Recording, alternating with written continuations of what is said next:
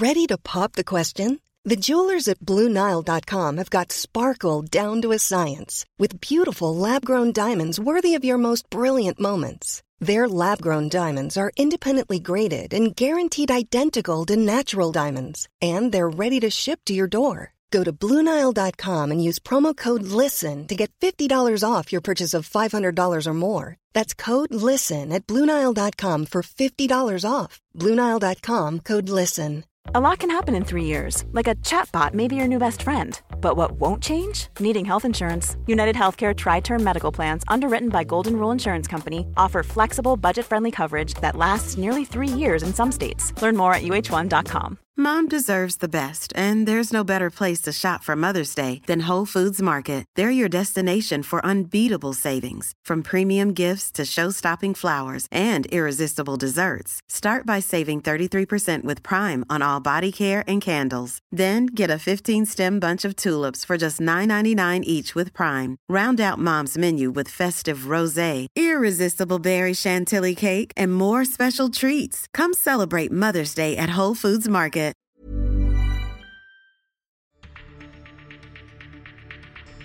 Hello, and welcome to this edition of Joint Action.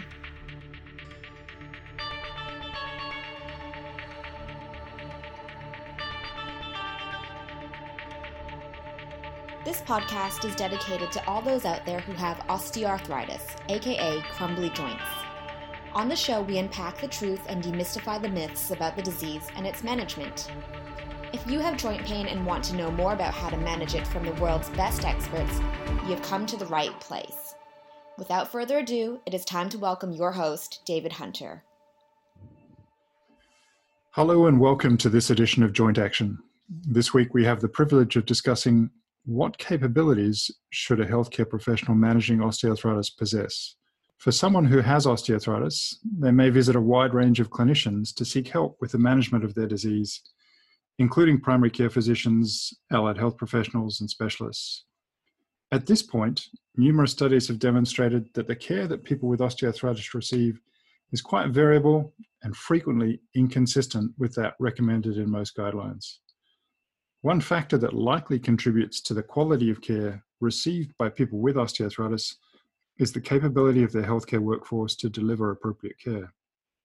The purpose of this episode of Joint Action is to provide an overview of this complex and important area and identify what capabilities healthcare professionals that manage people with osteoarthritis should possess. We're joined by none other than Rana Hinman and Martin van der Esch. Professor Rana Hinman from the University of Melbourne is a research physiotherapist and an expert in the field of osteoarthritis.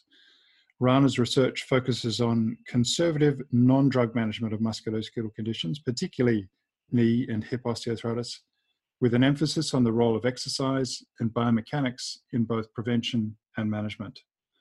And Martin van der Esch is a research physiotherapist, manual therapist, epidemiologist, and teacher. And his position is at the School of Physiotherapy, University of Applied Sciences for Health Professionals, Amsterdam. And his research focuses on conservative non-drug management of musculoskeletal conditions, including osteoarthritis, with an emphasis on the role of knee instability in both onset and progression of osteoarthritis and associated activity limitations. Rana and Martin, welcome to the show. Thanks for having us. Absolutely, my pleasure. Different times, obviously. And Rana, you're obviously experiencing some lockdowns in Melbourne, and Martin in Amsterdam. It sounds like you're opening up a little bit. We are opening, absolutely. Yep. Yeah.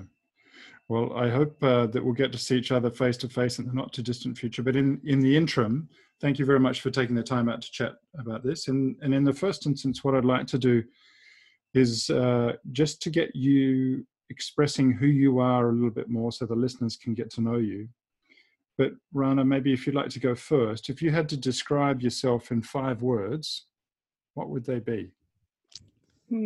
Probably researcher, physio, mum of 2 daughters, and mum of a dog as well. So very proud dog owner and love walking my dog. That's very creative. What sort of dog? Labradoodle. Yeah. What color? Chocolate brown. Oh, I should show you a picture of our Alice. It sounds like they're exactly the same. Really? Yeah. Martin, when you're doing your day job, can you tell me a little bit more about what it is that you do? I'm doing research 70% of my time, so meaning doing research in rheumatoid arthritis and osteoarthritis, and finding out the relationship between biomechanical factors and the development and progression of osteoarthritis. My main focus is also on gait analysis and finding out if biomechanical factors are also really important risk factors for osteoarthritis. On the other hand, in the rheumatoid arthritis world, I'm looking for changes in the physical performance of people, and particularly about their VO2 max, so their physical fitness, because we don't know much about physical fitness in rheumatoid arthritis patients. So this 70% of my work is really doing research, and 30% is seeing patients every Monday and Tuesday morning. These are mostly complex patients in the rehabilitation center where I work, because these patients all have comorbidity. They have the index disease like knee osteoarthritis, but also other comorbidities. And I'm advising then the rheumatologists and rehabilitation doctors about aims and treatments. Brilliant. Thank you. Rana, when you're not doing your day job, what do you like to do? Again, it doesn't need to be right now when it sounds like you're a little bit more confined, but... Yeah, under normal circumstances, I probably like getting out of the house, getting out, catching up with friends. Quite like cooking when I've got time to do it and I'm not kind of in a rush imposed upon. I seem to spend a lot of time being a taxi driver. I've got two girls aged 15 and 12, and they seem to have very busy social lives and sporting calendars. So a lot of my time seems to be spent working out how I can have time that fits around what they do. Sounds brilliant.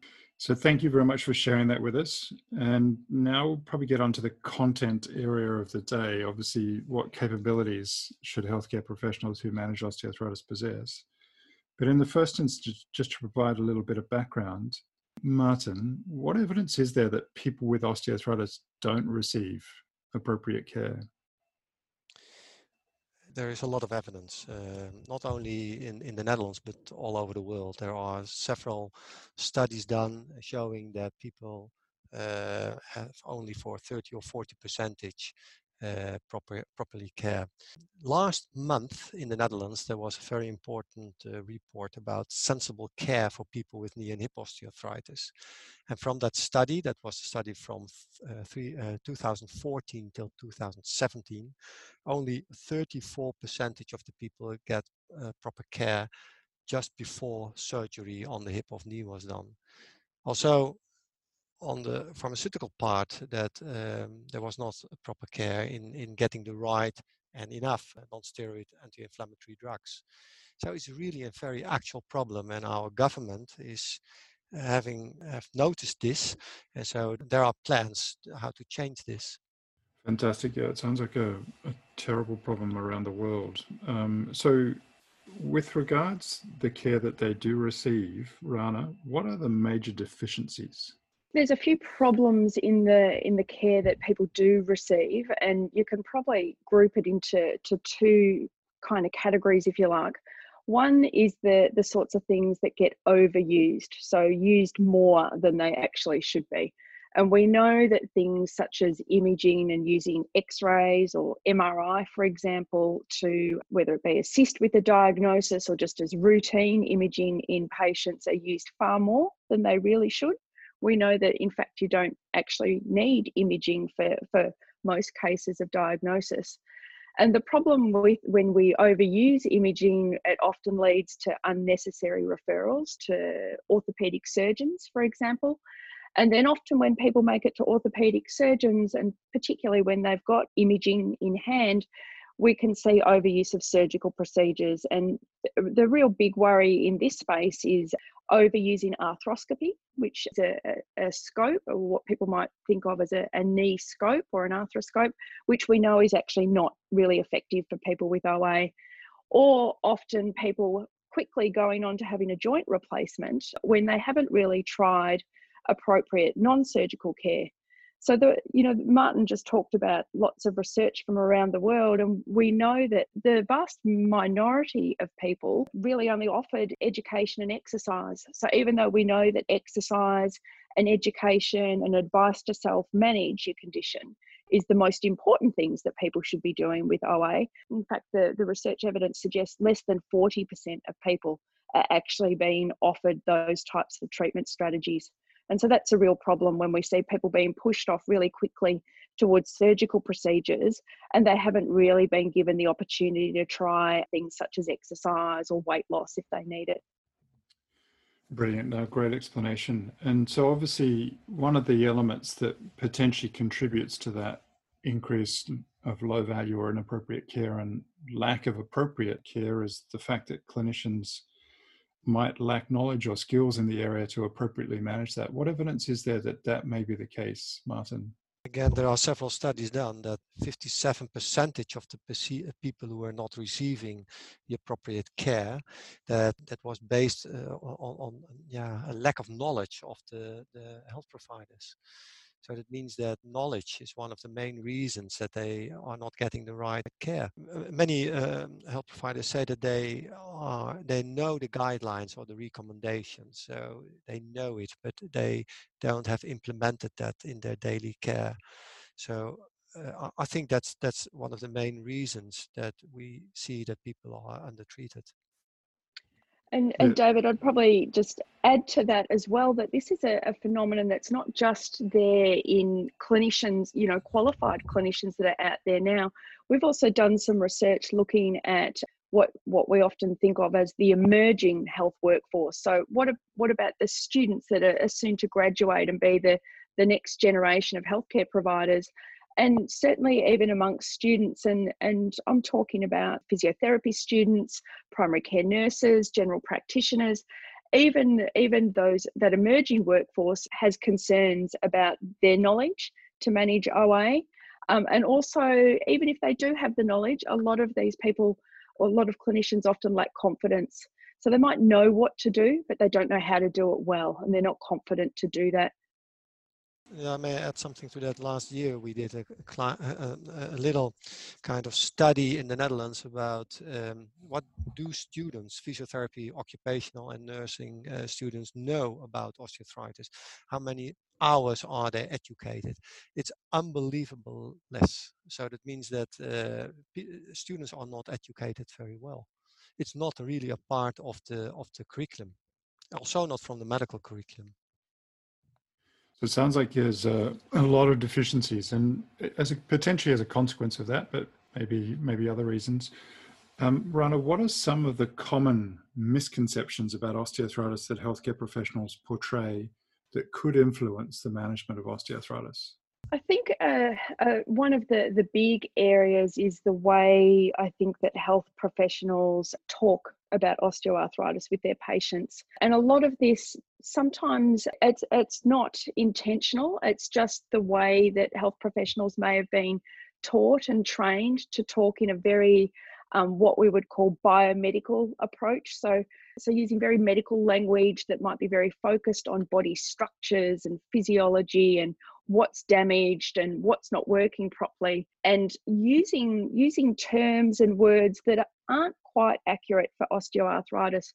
So I'm sure lots of the listeners will have heard and may actually even think of their own condition as wear and tear or degeneration, and using those sorts of words which really set up in a patient's mind this belief that it's a downward slippery slope, if you like, that the joint is going to wear away and degenerate, and there's actually nothing that you can do, and that it's inevitable, and that really the joint may well wear away and eventually need surgery.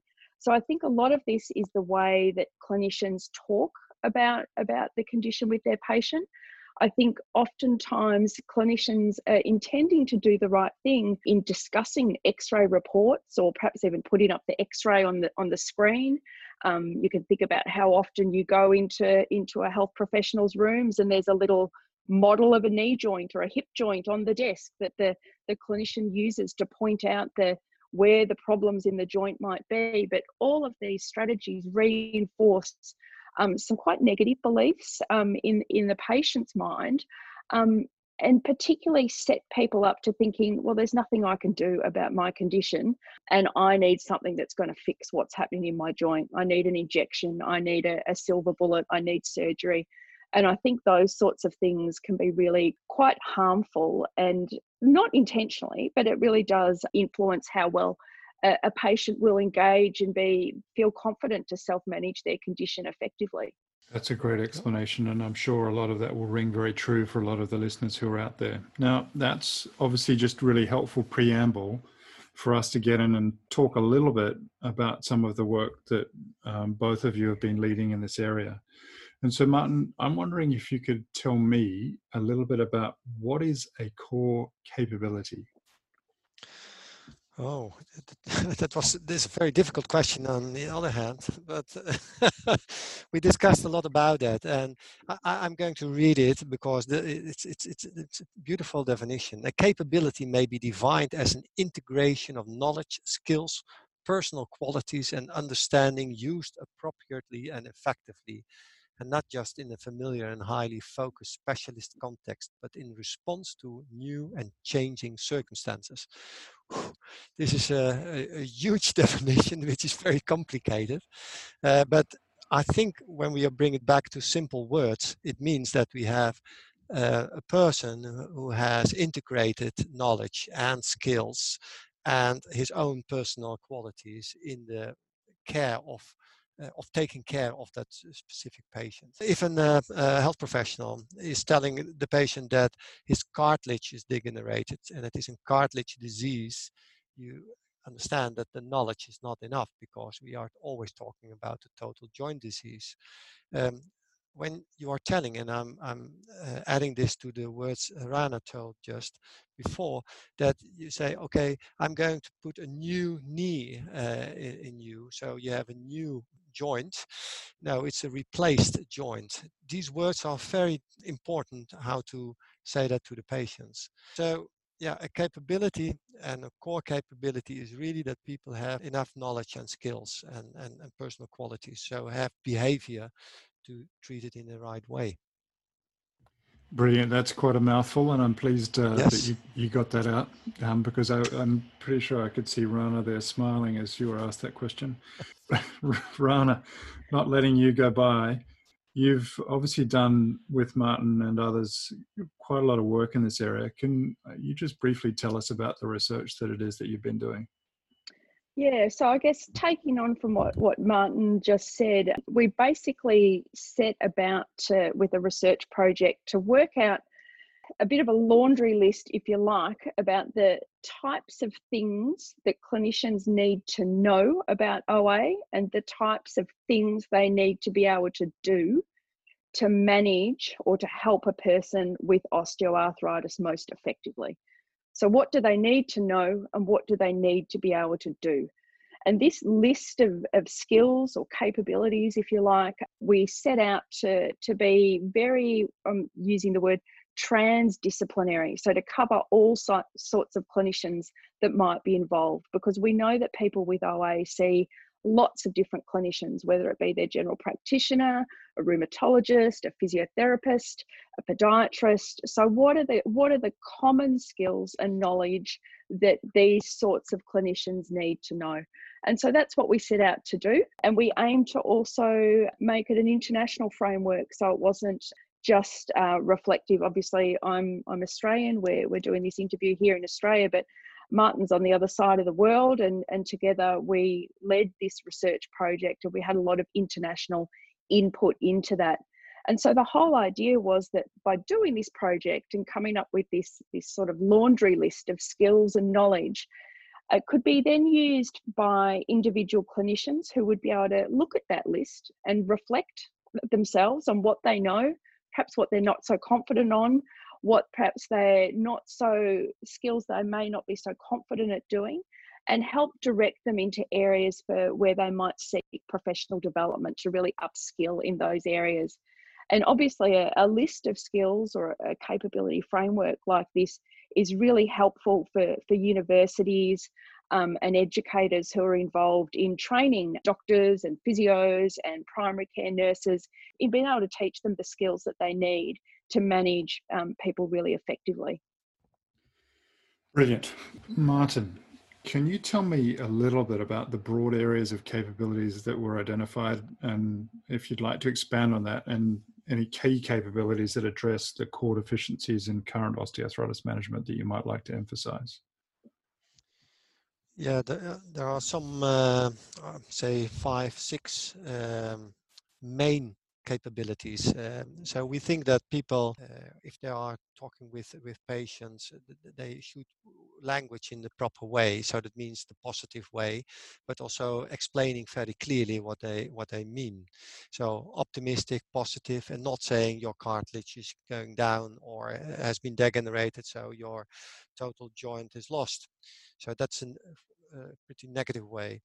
Another thing is that what I said before, the health provider should understand the diagnosis very well, that it is a total joint disease and that it is really also related to other joints. It is not only one joint which is affected, but your total movement pattern has been changed. So you have to understand the clinical symptoms very well.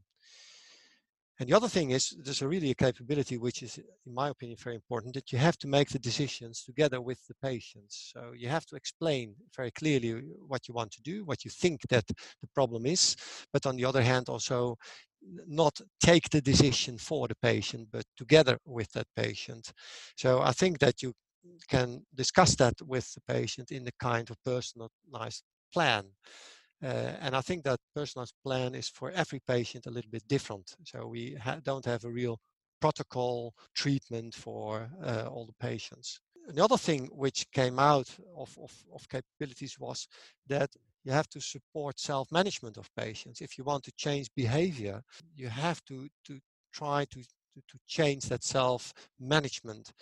So you have to have the capability to change behavior in patients. And that's not so simple, because if I'm telling very simple, I'm going to do this, I'm going to replace your joint or etc., that's not really self-management. I'm going to do this for you and you have to do nothing. That's the wrong way. There are different relationships between pharmacy, drugs, exercise as the main treatment, but also the surgery. That's a whole complex of rehabilitation. Therefore, we made this capability framework interprofessionally. So that means not for only the surgeon, not only the physios, not only the nurses, but all together. And that's the whole plan. We believe that if you are really managing patients with osteoarthritis, you must have the capability to communicate with all the other professions.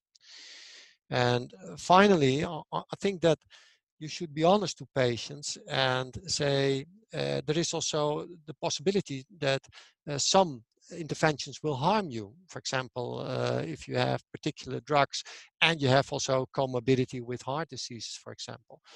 Be clear and explain the benefits, okay, but also the harms of the treatments. So I think this is complex, what I'm saying. So you ask a lot of one specific person. But on the other hand, we think that this is really within your framework as the most important parts of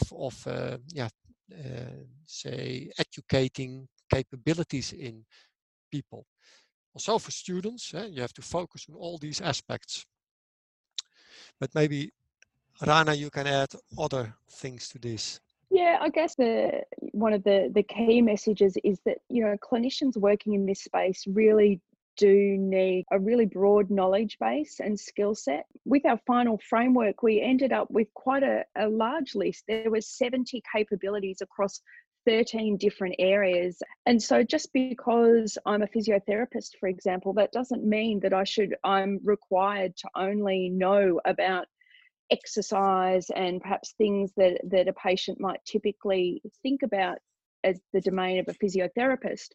But for a clinician to truly help a patient develop a personalised care plan and work out what are the best treatment strategies for a given individual, the clinician really does need to know all the treatment options available, whether those are treatments that they are licensed to provide themselves, but at least to being able to present those options to the patient and to be informed enough to talk about the broad pros and cons of each intervention, so that a patient really can make an informed decision and be an active partner in making those treatment decisions and engaging in those treatments.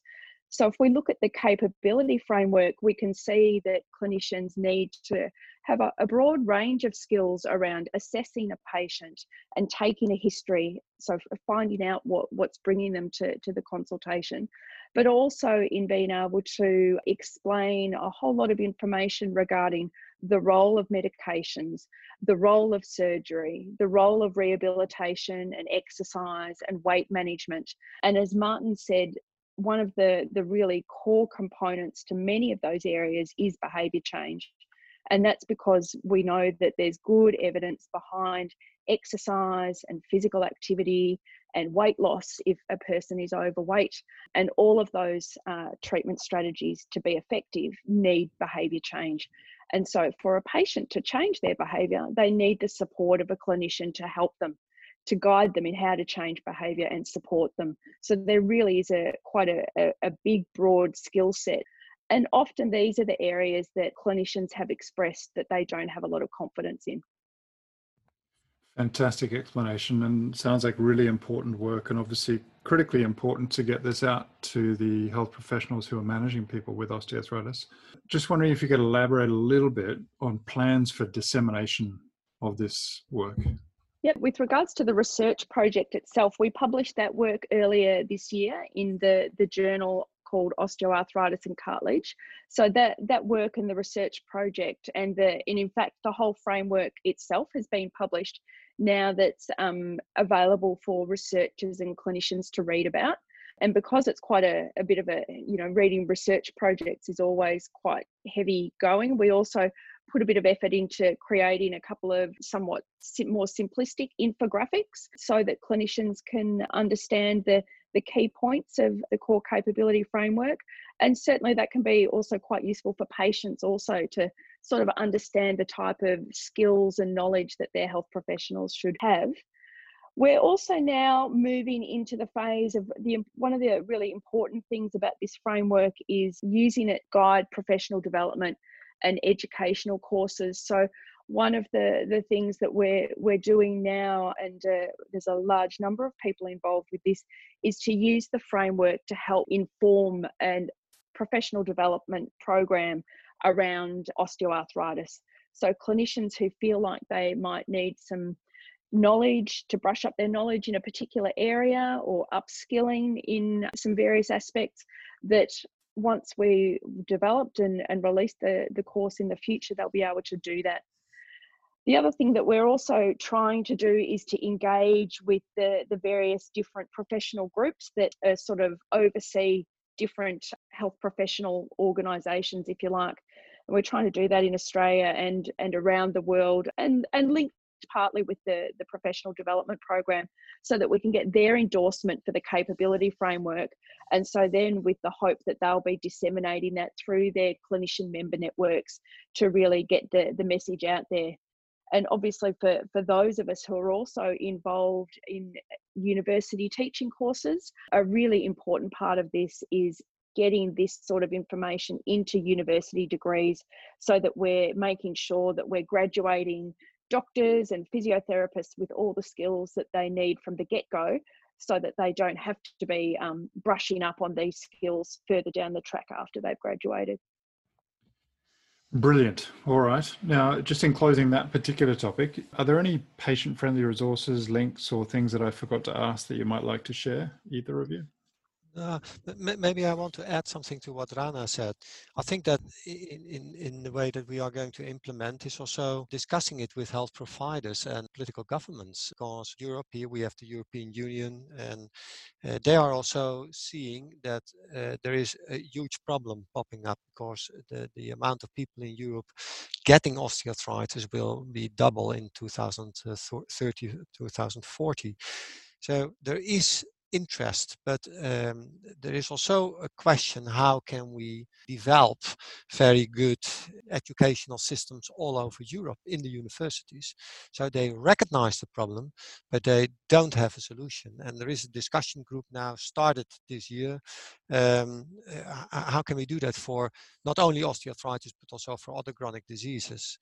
So I think that what Rana said about universities, education, etc., brilliant. But on the other hand, we have also to think about the health insurance companies and the governments, how they can be changed in their way of thinking. And I hope that this core capability framework can help to give a kind of direction where we have to go to. Yeah, obviously the policymakers are also critically important, as you say. What we might do now is just move on and learn a little bit about yourselves and what makes you tick and what you're thinking about. And potentially, Martin, if you'd like to go first, what's the biggest challenge you have with your specific role right now, and how are you going to overcome that? That's a very difficult question you ask me. My biggest role right now. What I'm doing at the moment is that I'm trying to implement the management of osteoarthritis in the region and the city of Amsterdam. And that's a real challenge, because I was thinking you can do it at a national and international level, but that's huge. So let's start with the Amsterdam policymakers. Let's start with the people who are now very active with the COVID agenda. But on the other hand, these people are really in the public domain and know where in particular areas in Amsterdam people are having a lot of joint complaints, mostly the beginning of osteoarthritis. And is it possible to prevent osteoarthritis when we shift a little bit from the medical domain to the public domain? And that's a big project which is going on at the moment. And for me, it's a really challenge, because I'm now going into a little bit other area. I'm not so familiar with the public domain. But if we want to prevent osteoarthritis, then we have to change the way of living and the behavior of people. So this is for me a very big challenge at the moment. Yep. Sounds like really important work, and I wish you well with it. Rana, if you could do anything to improve health and healthcare, what would you do? Look, I think when we're talking about, I think chronic disease is a really big problem that we're facing. Obviously, we're talking about osteoarthritis here today. And I think one of the single biggest problems, and I'm obviously reflecting here in Australia, is that chronic disease management is not a simple quick fix. And it doesn't lend itself to, we hear about 5-minute medicine or time limited episodes of care. And I think one of the real barriers, and certainly, we've talked a lot about the clinician in this podcast today and perhaps what they don't know or what they're not doing as well. But what we haven't talked about is the environment that they work in and the policy drivers and the funding mechanisms that are in play there. So many of the times clinicians will say, well, I know what we need to do, but I'm simply not allowed to have enough time with my patient, or I'm only allowed to see, our service only lets us see them once. And that's not enough to be able to support people to change their behaviour and maintain that change behaviour over the long term. And seeing people for, a couple of visits during whilst they might have a flare up of pain, but not on an ongoing basis, to monitor and change the program, I think is a real problem. And so maybe partly why we're not seeing great outcomes for people with OA and other chronic diseases at the moment is the way that we've got the healthcare system and the funding model structured at the moment.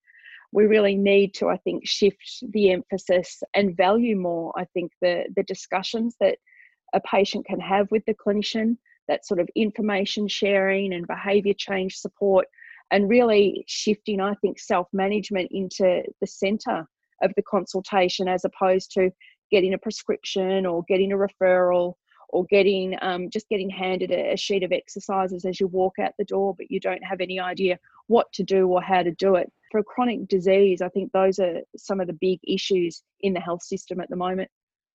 Really thoughtful advice, and hopefully the policymakers are listening to you, Rana, and they come along and they change our funding structure in our healthcare system to make these management of non-communicable diseases a lot more thoughtful and structured more proactively. Now, Martin, I realize it's probably about lunchtime there for you, but this is the key and central question for the day for you. But why do you do what you do? I think I can give you a simple answer because I'm curious. I think if you have had many people in your direct surrounding having all kinds of chronic diseases, including also osteoarthritis, you know that there is a real problem. And if you are able and have energy to do this, this is a very interesting area. And within rheumatology, and I'm working now for more than 40 years in rheumatology, I have seen for 20 years ago that the interest by rheumatologists in the Netherlands, but also in Europe, for osteoarthritis was not very high. Mostly all oriented, focused on rheumatoid arthritis, ankylosing spondylitis, and osteoarthritis, a non-curable disease, no specific drugs. So that means that it's not a real interesting area. On the other hand, we have a lot of people with problems in their work, in their social life. So if you can help them, this is really a drive for me to do this. Absolutely. Brilliant. And thank you so much for sharing that with us. Now, Rana, I know that you like to masquerade as a marketer, and I'm just wondering if you could have a billboard with anything on it, what would it be and why? Are we talking OA or anything in person? Anything you can make more it broadly? Anything at all. And look, this probably applies to chronic disease, but I'll make it about OA. I think it would be about don't be afraid of joint pain. Either that or take control of your condition. I think that the patient really needs to put themselves in the driver's seat and really be the one to self-manage their condition. And a big part of that is not to be afraid of joint pain, because being afraid of a bit of pain really does set a person on a pathway that might not be the best pathway for their condition. Thoughtful advice, and I hope the listeners do appreciate that. And Martin, in closing, if there's one piece of advice, knowledge, or wisdom that you'd like to give to people with osteoarthritis, what might it be? I would say in one sentence, keep staying active despite the doctors are telling you that your joints are worn out. So please keep staying active. It is important for your weight, it is important for your mental state, but particularly also for your joints. Very good way to finish, and I think very thoughtful advice for everybody who's out there. Rana and Martin, thank you so much for the insights and value contribution. It's greatly appreciated. Thanks for having us on the show. That is all for this episode of Joint Action. If you like what you hear and want to support us, please rate us on your favorite podcast platform. Alternatively, visit the website www.jointaction.info to post a question, donate to our research, or send us some feedback. Between now and next time, please do take care of yourself, stay strong, and stay active. Thank you so much for listening.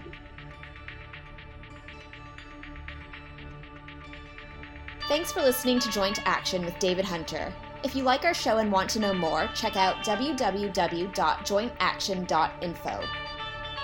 If you have any questions, you can email us at hello@jointaction.info and follow us on Twitter @jointactionorg.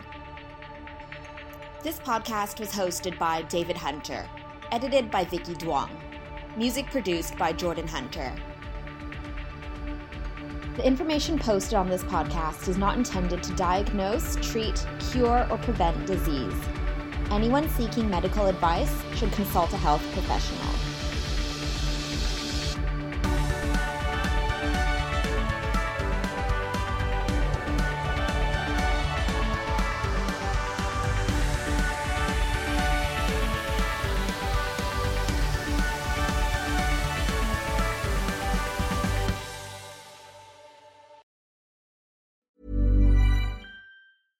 Imagine the softest sheets you've ever felt. Now imagine them getting even softer over time. That's what you'll feel with Boll & Branch's organic cotton sheets. In a recent customer survey, 96% replied that Boll & Branch sheets get softer with every wash. Start getting your best night's sleep in these sheets that get softer and softer for years to come. Try their sheets with a 30-night guarantee. Plus, get 15% off your first order at bollandbranch.com. Code BUTTERY. Exclusions apply. See site for details.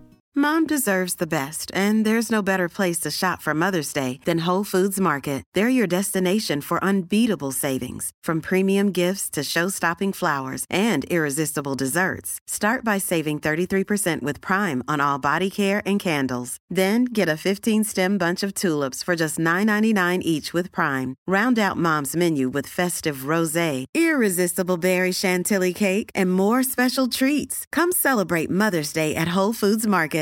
A lot can happen in 3 years, like a chatbot may be your new best friend. But what won't change? Needing health insurance. United Healthcare Tri-Term Medical Plans, underwritten by Golden Rule Insurance Company, offer flexible, budget-friendly coverage that lasts nearly 3 years in some states. Learn more at uh1.com.